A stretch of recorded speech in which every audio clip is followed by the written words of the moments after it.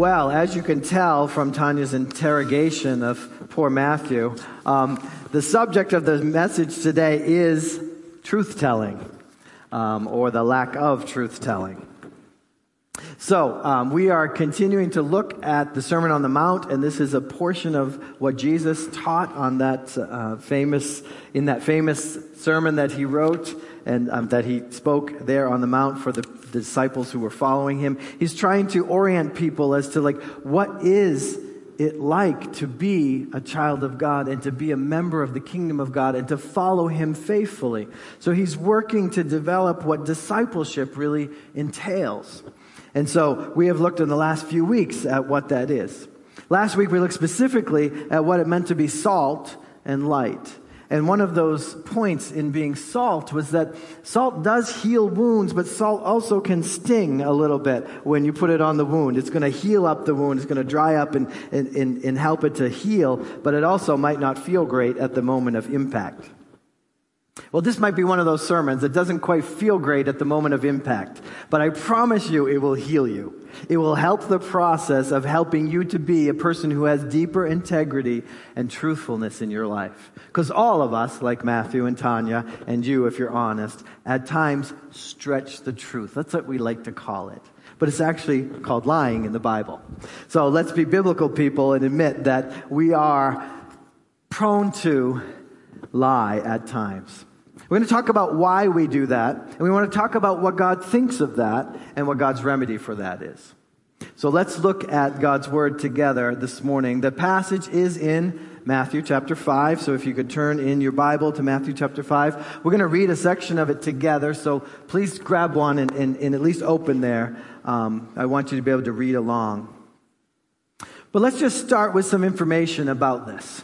And as Americans, we'll talk about what it's like to be an American. Because different cultures hold lying and integrity at different levels. But we are here together. And surveys show us that Americans lie today more than they ever have before.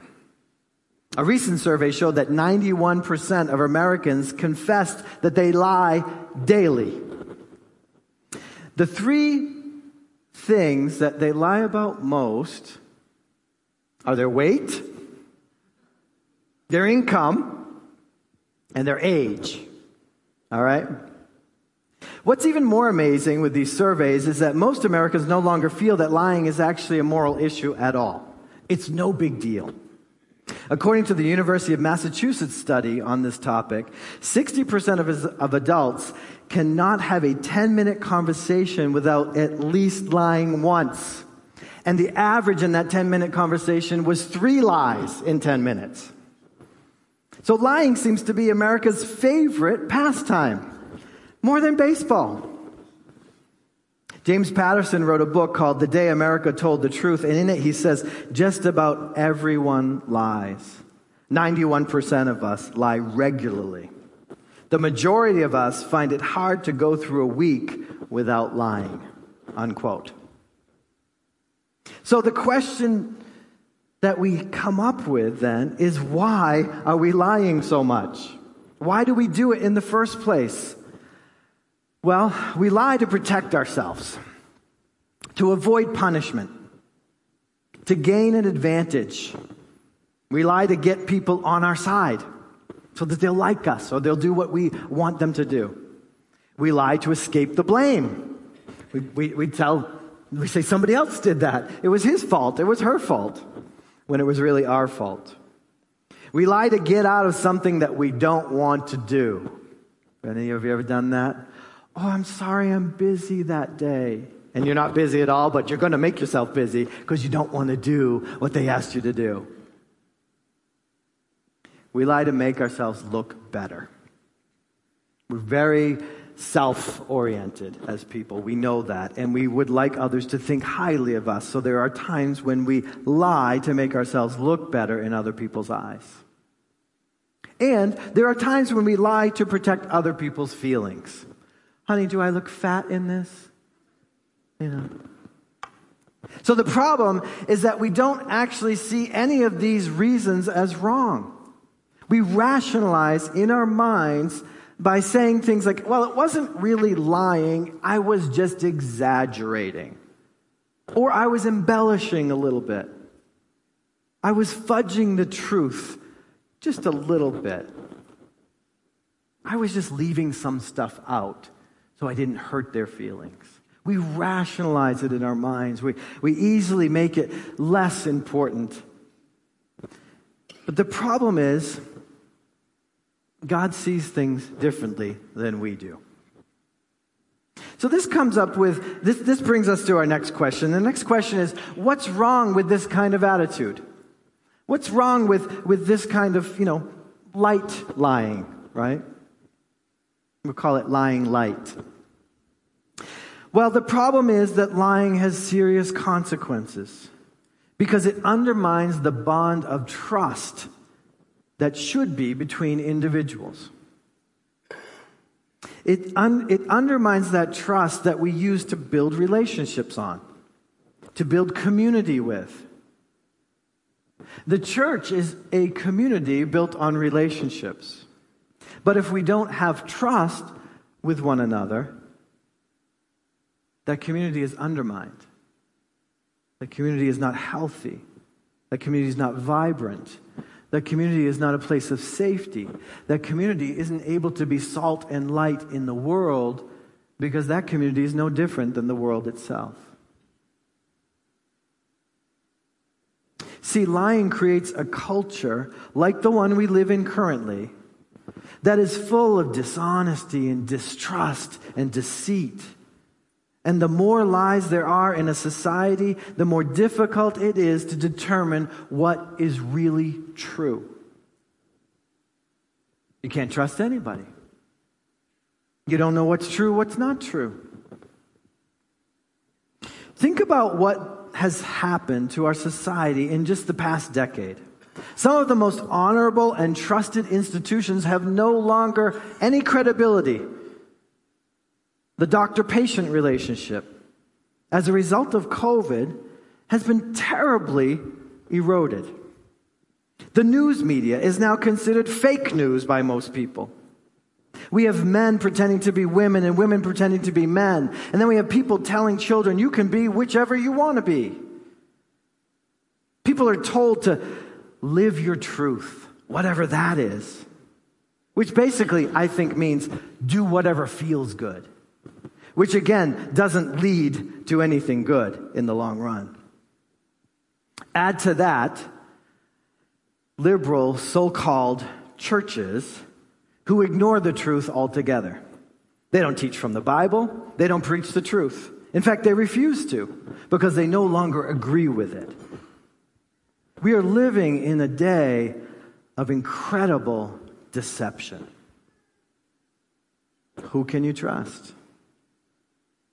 Some years ago, the United Press International reported this prayer by the chaplain of the Kansas Senate. It goes like this. Omniscient Father, help us to know who is telling the truth. One side tells us one thing and the other side just the opposite. And if neither side is telling the truth, we would like to know that too. And if each side is telling half the truth, give us the wisdom to put the right halves together again. In Jesus' name, amen. You can see why this senator would come up with a prayer like that, can't you? It's hard to determine who's telling the truth anymore.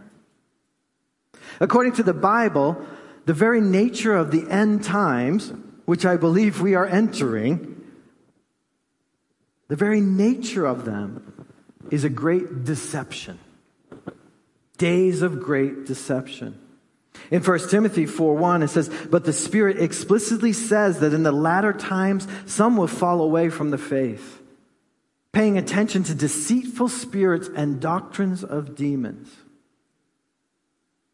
While living in the city of Rome over 2,000 years ago, the Apostle Paul says it this way in Romans 1.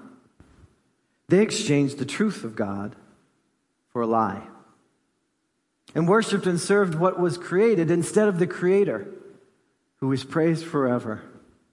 Amen. So it's not surprising that when it comes to honoring the truth, as Jesus is laying out his sort of manifesto here in the Sermon on the Mount, that he is going to hold his followers to the highest of standards. So let's read what he says to his disciples in Matthew chapter 5, verse 33 through 37. Now, if you would pick up your Bible and read it with me, I'd love that. Meaning you read along with me. Meaning with your mouth. I want these words to come out of your mouth just as they are coming out of my mouth. Matthew chapter 5, verse 33 through 37. It's a little paragraph here in our Pew Bible. The paragraph says, "Tell the truth." So let's begin. Verse 33. "Again, you have heard that it was said to our ancestors, 'You must not break your oath, but you must keep your oaths to the Lord.' But I tell you, don't take an oath at all, either by heaven, because it is God's throne, or by earth, because it is his footstool, or by Jerusalem, because it is the city of the great king. Do not swear by your head, because you cannot make a single hair white or black or grow. But let your yes mean yes, and your no mean no. Anything more than that comes from the evil one." All right. Thank you. Thank you for doing that with me. When Jesus says in verse 33, "You have heard it said to your ancestors." For us, as New Testament believers, that draws us back to the Old Testament. Now, we may not be Jewish by genetics, but by faith, we have the Old Testament as the foundation for the New Testament. And all throughout the Old Testament, multiple times, God refers to his law, which forbids lying. For his people, as he set up the Mosaic law in Sinai, as he brought them out of Egypt and formed Israel into his nation, he gave them parameters in which to live in, to live at peace with himself, but to live at peace with one another and even with their neighbors. And within that law, he buried again and again this idea that truthfulness is the standard. Truthfulness will pay off. Truthfulness will be a blessing to you and to your families. In Leviticus 19, Leviticus is the book of the law. It's part of the beginning there. He says, "Do not act deceptively or lie to one another." And the third commandment out of the 10 commandments is, "Do not misuse the name of the Lord your God." Deuteronomy 5:11. But there's many other references throughout the Old Testament, which we won't take time to look at. But God has always been a God who wants truthfulness from his people. Let's unpack why. You see, this idea of taking the Lord's name in vain, maybe we've just sort of mellowed it out a little bit. It just means like, well, don't swear. Don't swear. Don't say, his name as a swear word. But that's not exactly what Jesus was referring to here, or what God is referring to. People in Jesus' time, they thought, as long as they swear by something less than God, it's okay to lie, to not keep your promise. But if you take an oath under the name of God, that means you're serious. And it's a serious offense to break God's law. They believed that. So the Jews had by this time come up with this elaborate way of shifting their truthfulness and their lying around a little bit. They would swear an oath on Jerusalem. Like, I swear on Jerusalem, or on the temple, or even on the gold in the temple. They'd make these vows. These vows were meant to be promises that they would keep. So Jesus is confronting their hypocrisy when it comes to taking these oaths or making these promises.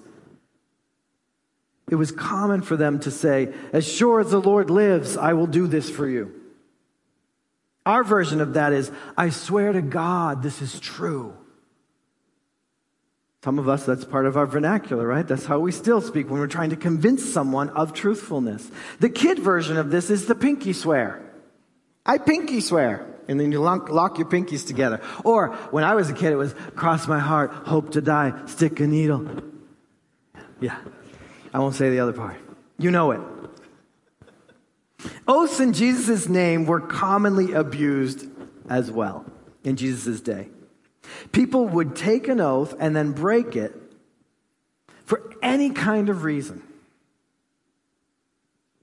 Oath-taking had become lie-making instead of promoting the truth. And it just promoted more skepticism, distrust. Dishonesty builds distrust and disrespect. Instead of a sign of integrity, taking an oath, making a promise, actually pointed to deceit. Why do you have to promise on your mother's grave? Does that mean you're not really going to do it? There was this deep sense of untruthfulness and distrust and skepticism that Jesus had to deal with. And so he rebukes the leaders because they were leading in this. In fact, you can see that if you turn in your Bible down to, not Acts, sorry, that's stuck in my vernacular now. Matthew chapter 23, verse 16. When he's speaking very harshly to the religious leaders and calling them hypocrites, he harps on this idea that they had laid out for the people. See, the people were following them and they were doing the wrong thing. And so he had to go back to the source, which is the leadership, and bring them back to truthfulness. And so in verse 16 of chapter 23 in Matthew, he says, "Woe to you, blind guides, who say, whoever takes an oath by the temple, it means nothing. But whoever takes an oath by the gold in the temple is bound to his oath." See, they put together this elaborate way of trying to figure out who's telling the truth and who's not telling the truth, because nobody knew who was telling the truth anymore. Verse 17, blind fools. He's already called them blind guides, and now he's gone a step further. Blind fools. For which is greater, the gold or the temple that sacrificed the gold? Also, whoever takes an oath by the altar, it means nothing. This is also what they were teaching. But whoever takes an oath by the gift that is on the altar is bound to that oath. Blind people, he says, verse 19. For which is greater, the gift or the altar that sanctifies the gift? Therefore, the one who takes an oath by the altar takes an oath by it and by everything on it. And the one who takes an oath by the temple takes an oath by it and by him who dwells in it. And the one who takes an oath by heaven takes an oath by God's throne and by him who sits on it. He takes a long time to address this issue with them because they were so off base. He's telling the people basically that their word has become meaningless. And when they associate themselves as God's people and their integrity is so off base, they fail to be people of integrity. So as representatives of God, they were failing to represent God, his character, his truthfulness, his honesty. This is a big problem. Because when the people that make up the church have no integrity, and the culture around them desperately needs to hear the truth, but they can't be trusted, there's a problem. The truth can't go forth because there's something in the way. And so Jesus addresses this issue, and we are here this morning addressing this issue because we want to be able to go out into the world and tell people the truth about Jesus Christ. But if what comes out of the other side of our mouth is never truthful, how or why would they listen to us? Why would they believe us? This is a big issue for the kingdom of God. These aren't little white lies that don't mean anything. They mean something.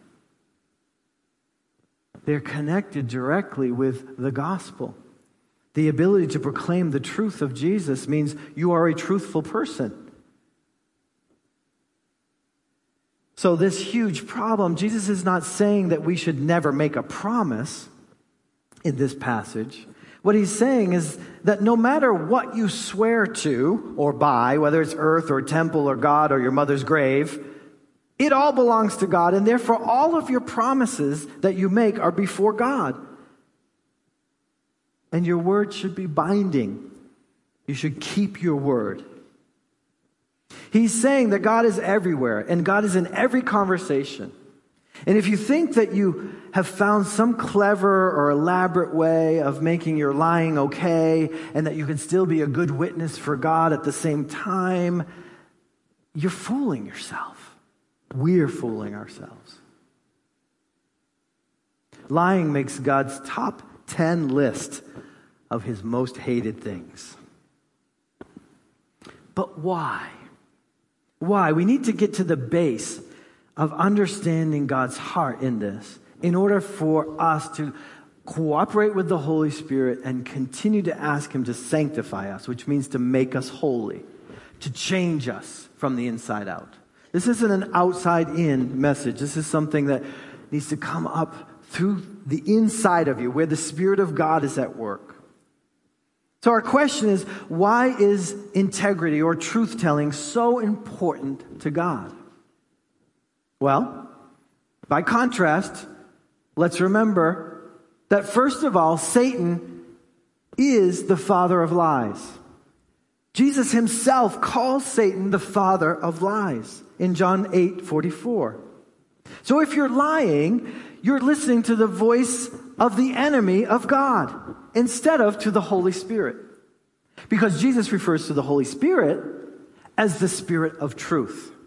So you have the father of lies on one side and the Spirit of truth on the other, and you in the middle. It's kind of like that old cartoon where there's one on each shoulder, right? And the one that you listen to, or the one that you follow, is the one that your heart is given to. The one that your heart is following after.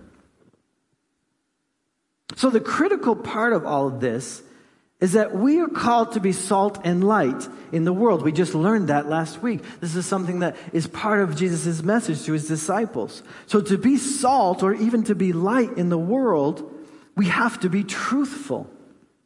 We have to be honest. He's entrusted his church with his truth. Here is my truth, the Word of God, and I entrust it to you. So go and tell the truth. Go and make disciples of all nations, teaching them what I have said. Well, in order for teaching to take place, you have to talk to people. You have to build relationship with people. You have to have a relationship where they're willing to receive from you. Because you can't teach someone who doesn't really want to hear from you. You can't teach someone that's like, yeah, right. Right, mister. You know, where they've already written you off. You can teach people who have an open heart. You can teach people who trust you to tell them whatever it is you're teaching, to show them whatever it is you're trying to show them. That you're not somebody out there trying to pull the wool over their eyes, to trick them, to manipulate them, to get them to do what you want them to do. There's too much of that in the world. The world's full of it. And so we need to be the people of God who hold truthfulness and truth at a high priority because God does. As Christian witnesses, we have to be people of impeccable character. This is not an easy thing for us because we are flesh and blood. We struggle with our flesh. But when it comes to our truthfulness, this is a matter of life and death for other people. There are those who don't know the gospel of Jesus. They have not met him as their personal Savior. And they're dependent on us to tell them the truth. In order for them to receive anything from us, we have to be honest people who they trust to tell them the truth and to guide them and to teach them in God's word. Lying destroys our purpose. Our purpose is to be truth tellers. And lying destroys that and cuts people off from the glory of the gospel. You see, truth and honesty matter because the gospel matters. It's not a little thing. Salvation is the whole thing.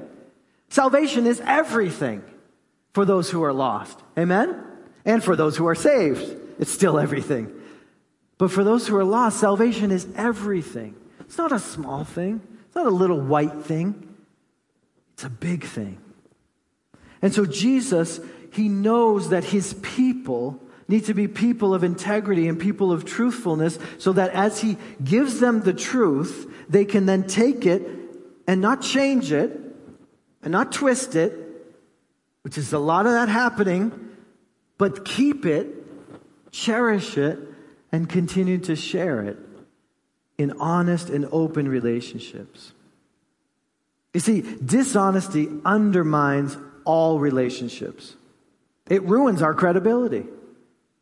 And it is contrary to God's character. It's not who God is. Scripture says our God cannot lie. He does not lie. He tells the truth. He is the truth. And if you don't believe me, just think back to the first few chapters of the chapter of Acts. There were these two characters, Ananias and Sapphira. What did they do? They stretched the truth. They lied. What happened to Ananias and Sapphira? Boom! Right? We all are stirred up by that story. We're like, oh, it sounds very Old Testament or whatever. But there's a point to that story. They lied. Lying matters to God. God didn't care about their property. God didn't care about the money that they had siphoned off for themselves. God did not care about that, nor does he care about that. He owns everything anyway, and if he wants it, he'll take it. He has the power to do that. What he cared about was their integrity. And from the very roots, the very bottom of the roots of that seed of the church that was starting to grow there in the book of Acts, that plant that Jesus had carefully planted in his disciples, and he wanted it to grow, and he wanted it to grow healthy. It was kind of like it got a disease, and he had to prune off that branch so it didn't spread to the rest of the tree. Any of you gardeners out there, you understand, right? Sometimes there's something, you don't want to cut off that branch, but you know you better because it's spreading. It's spreading down the branch, and it's going to get to the other branches, and pretty soon the whole thing is going to flop. So integrity matters because to God, he is a God of truth. So Jesus in his Sermon on the Mount, he wants to make it perfectly clear that those who live in his kingdom, they need to be trustworthy and truthful people. They need to be a people who are known for their honesty and their truthfulness. And in a world that's overflowing with lies and overflowing with liars, Jesus says that those who live in his kingdom, who want to represent him here on earth, are to be people of truth. People who don't need to swear by something in order to get people to believe them. See, if you're a believable person, people aren't skeptical about what you say. They're not always saying, I wonder. You know, when you open your mouth, they're not saying, yeah, I'm not so sure. And then you sense that, right? This is where we get this idea that you have to convince someone to believe you, right? You're just, telling somebody, oh, this happened. Oh, we had this in our neighborhood recently. I'll tell you. There's a kid up the street who lives a few houses on the other side, and he saw a bear, right? Now, he's 20 years old or so, and he saw a bear, and he was telling us it was like on my patio, and I had to run, and it chased me. And we're like, Now, not because of his character or anything. I just don't know him that well, right? But he had proof. He had a picture of the bear in our neighborhood. It wasn't running after him growling, but it was at least there, right? So that helped to give him some credibility. But when we're not believed, or when people sort of say, I'm not so sure, sometimes we're tempted to say, I swear it's true. Right? So that's what Jesus is addressing here. You don't need to be that kind of people. Because if you're honest all the time, when you speak, people, they believe you because you've been believable. You've had credibility. You've built up a relationship where you were honest all the time with them. And so they're not expecting you to be dishonest. In fact, it would be so out of character for you to be dishonest that they trust you. This is about relationship. This is about building relationship with people. And as we live in this world as salt and light, as God's agents of change, we need to be people of integrity. We need to walk in the truth. We need to speak the truth. We need to be truthful people, even when it hurts.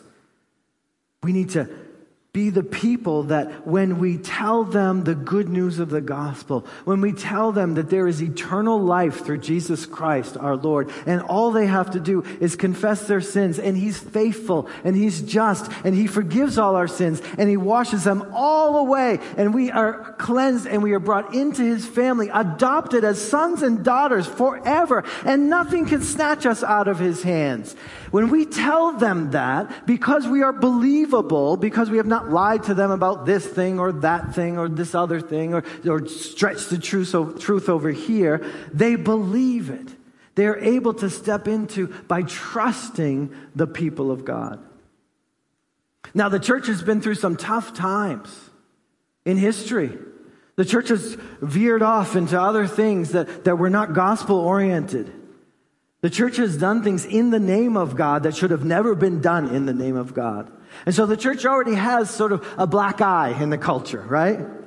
We are here now to give it a good standing, to give it a good place. And we do that through the way we live, the way we talk, the way we tell stories, the way that we communicate with people. God wants to use us to bring the truth of God into the world. So that's why He says that swearing about something is sort of a pathetic attempt to make people believe you. The only reason to do it is that you know that your simple truth isn't going to be believed. But Jesus says in verse 37, all you need to say is simply yes or no. And anything beyond that comes from the evil one. Now that's an interesting thing, but the evil one, we already know, is the father of lies. So anything that you have to add to doesn't come from God.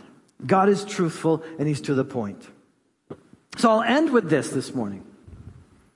Did you know that being honest, being truthful people, is actually part of that armor of God that protects you from the evil one? When you tell the truth, you're protected. You haven't invited Satan in. In Ephesians chapter 6, where we get that imagery that Paul painted for us so beautifully with his words about the armor of God, he goes through each piece, the helmet, the sword, the shield, even the sandals on your feet. There is a piece of that armor. He says, stand therefore with the truth like a belt around your waist. And the belt is what held all those things together. The breastplate of righteousness. The sword is sort of hooked on the side there. It's held by the belt. When soldiers fought, they took their long robes and rolled them up and tucked them in so that they could move their legs and maneuver, right? So it helped them to fight. So this idea that truthfulness is tied around your waist and it holds everything together makes a lot of sense for a Roman soldier. But let's reverse it for a second. Dishonesty makes it all fall apart. You take off your belt, some of us, your pants will fall right down, right? It all falls apart when you start lying, when you start twisting the truth, when you start manipulating people. It all falls apart. All your relationships fall apart. Your desire to get people to follow you falls apart because you've been dishonest. It takes a long time to rebuild trust, doesn't it? Long time. Because people have long memories, unfortunately. So this belt of truth is so important to the church. So important that we'd spend a whole morning talking about it. Uncomfortable as it makes us, it's important to hear it. Like I said, sometimes salt in a wound hurts at first, but it's going to heal you. If you begin to ask God, by the power of His Spirit, to cleanse you from any unrighteousness, including untruthfulness, you will be a better witness for Him, a believable witness for Him.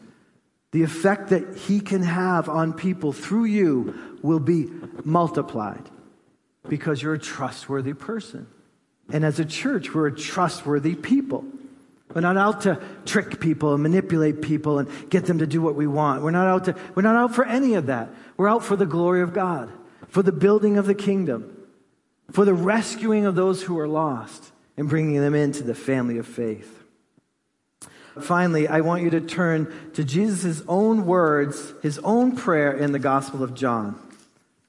Gospel of John, we have something so beautiful that's been recorded for us. It's sometimes called His high priestly prayer. It's in John chapter 17. And I want you to see just in a couple of words of this prayer, not the whole thing because it's long and it's another sermon series, but just in a few words, in John chapter 17,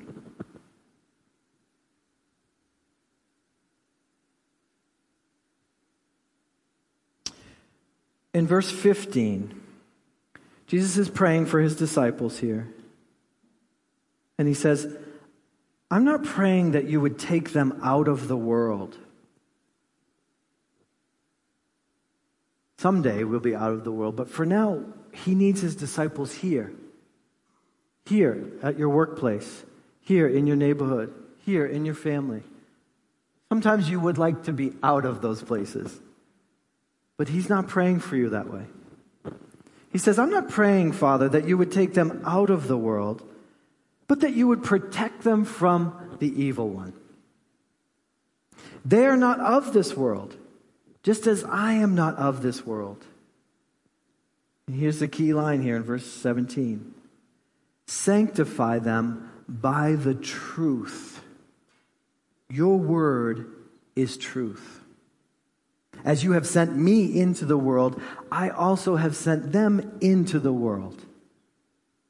I sanctify myself for them, so that they also may be sanctified by the truth. Now, sanctified is a fancy word for being set aside, being made holy, being something that God has created for purpose. And so He sets you aside from others and other situations and puts you here so He can use you for His purposes. The fancy word is holy. So to be made holy. Now we know we're not perfect, but we know by being with Christ, by letting His truth, His word, His people of truth into our lives to influence us and keep us changing, keep us being transformed more into the image of God, not into the image of this world. He will use us in this world for His purpose. He sent us into the world to bring Christ to those who are lost. We are sanctified by our time with God and in His presence and in His word, in prayer, in worship, as the Spirit does its mysterious work of changing us, of making us more like Jesus. So if you want to become more like Jesus, spend more time with Jesus. Now, you can't be in church all the time. It doesn't mean that. What it means is read His word, meditate on His word, work it into your life in some way, on some regular basis, so that truth comes in and transforms you. And it sets you free from lies. That's what truth does. It's powerful stuff. So if you desire to be salt and light, if you desire for God to use you in this world, you've got to be a truthful person. The only way to become a truthful person is to be surrounded by His truth. To buckle it on like a belt every day so your pants or your skirt don't fall down. Amen?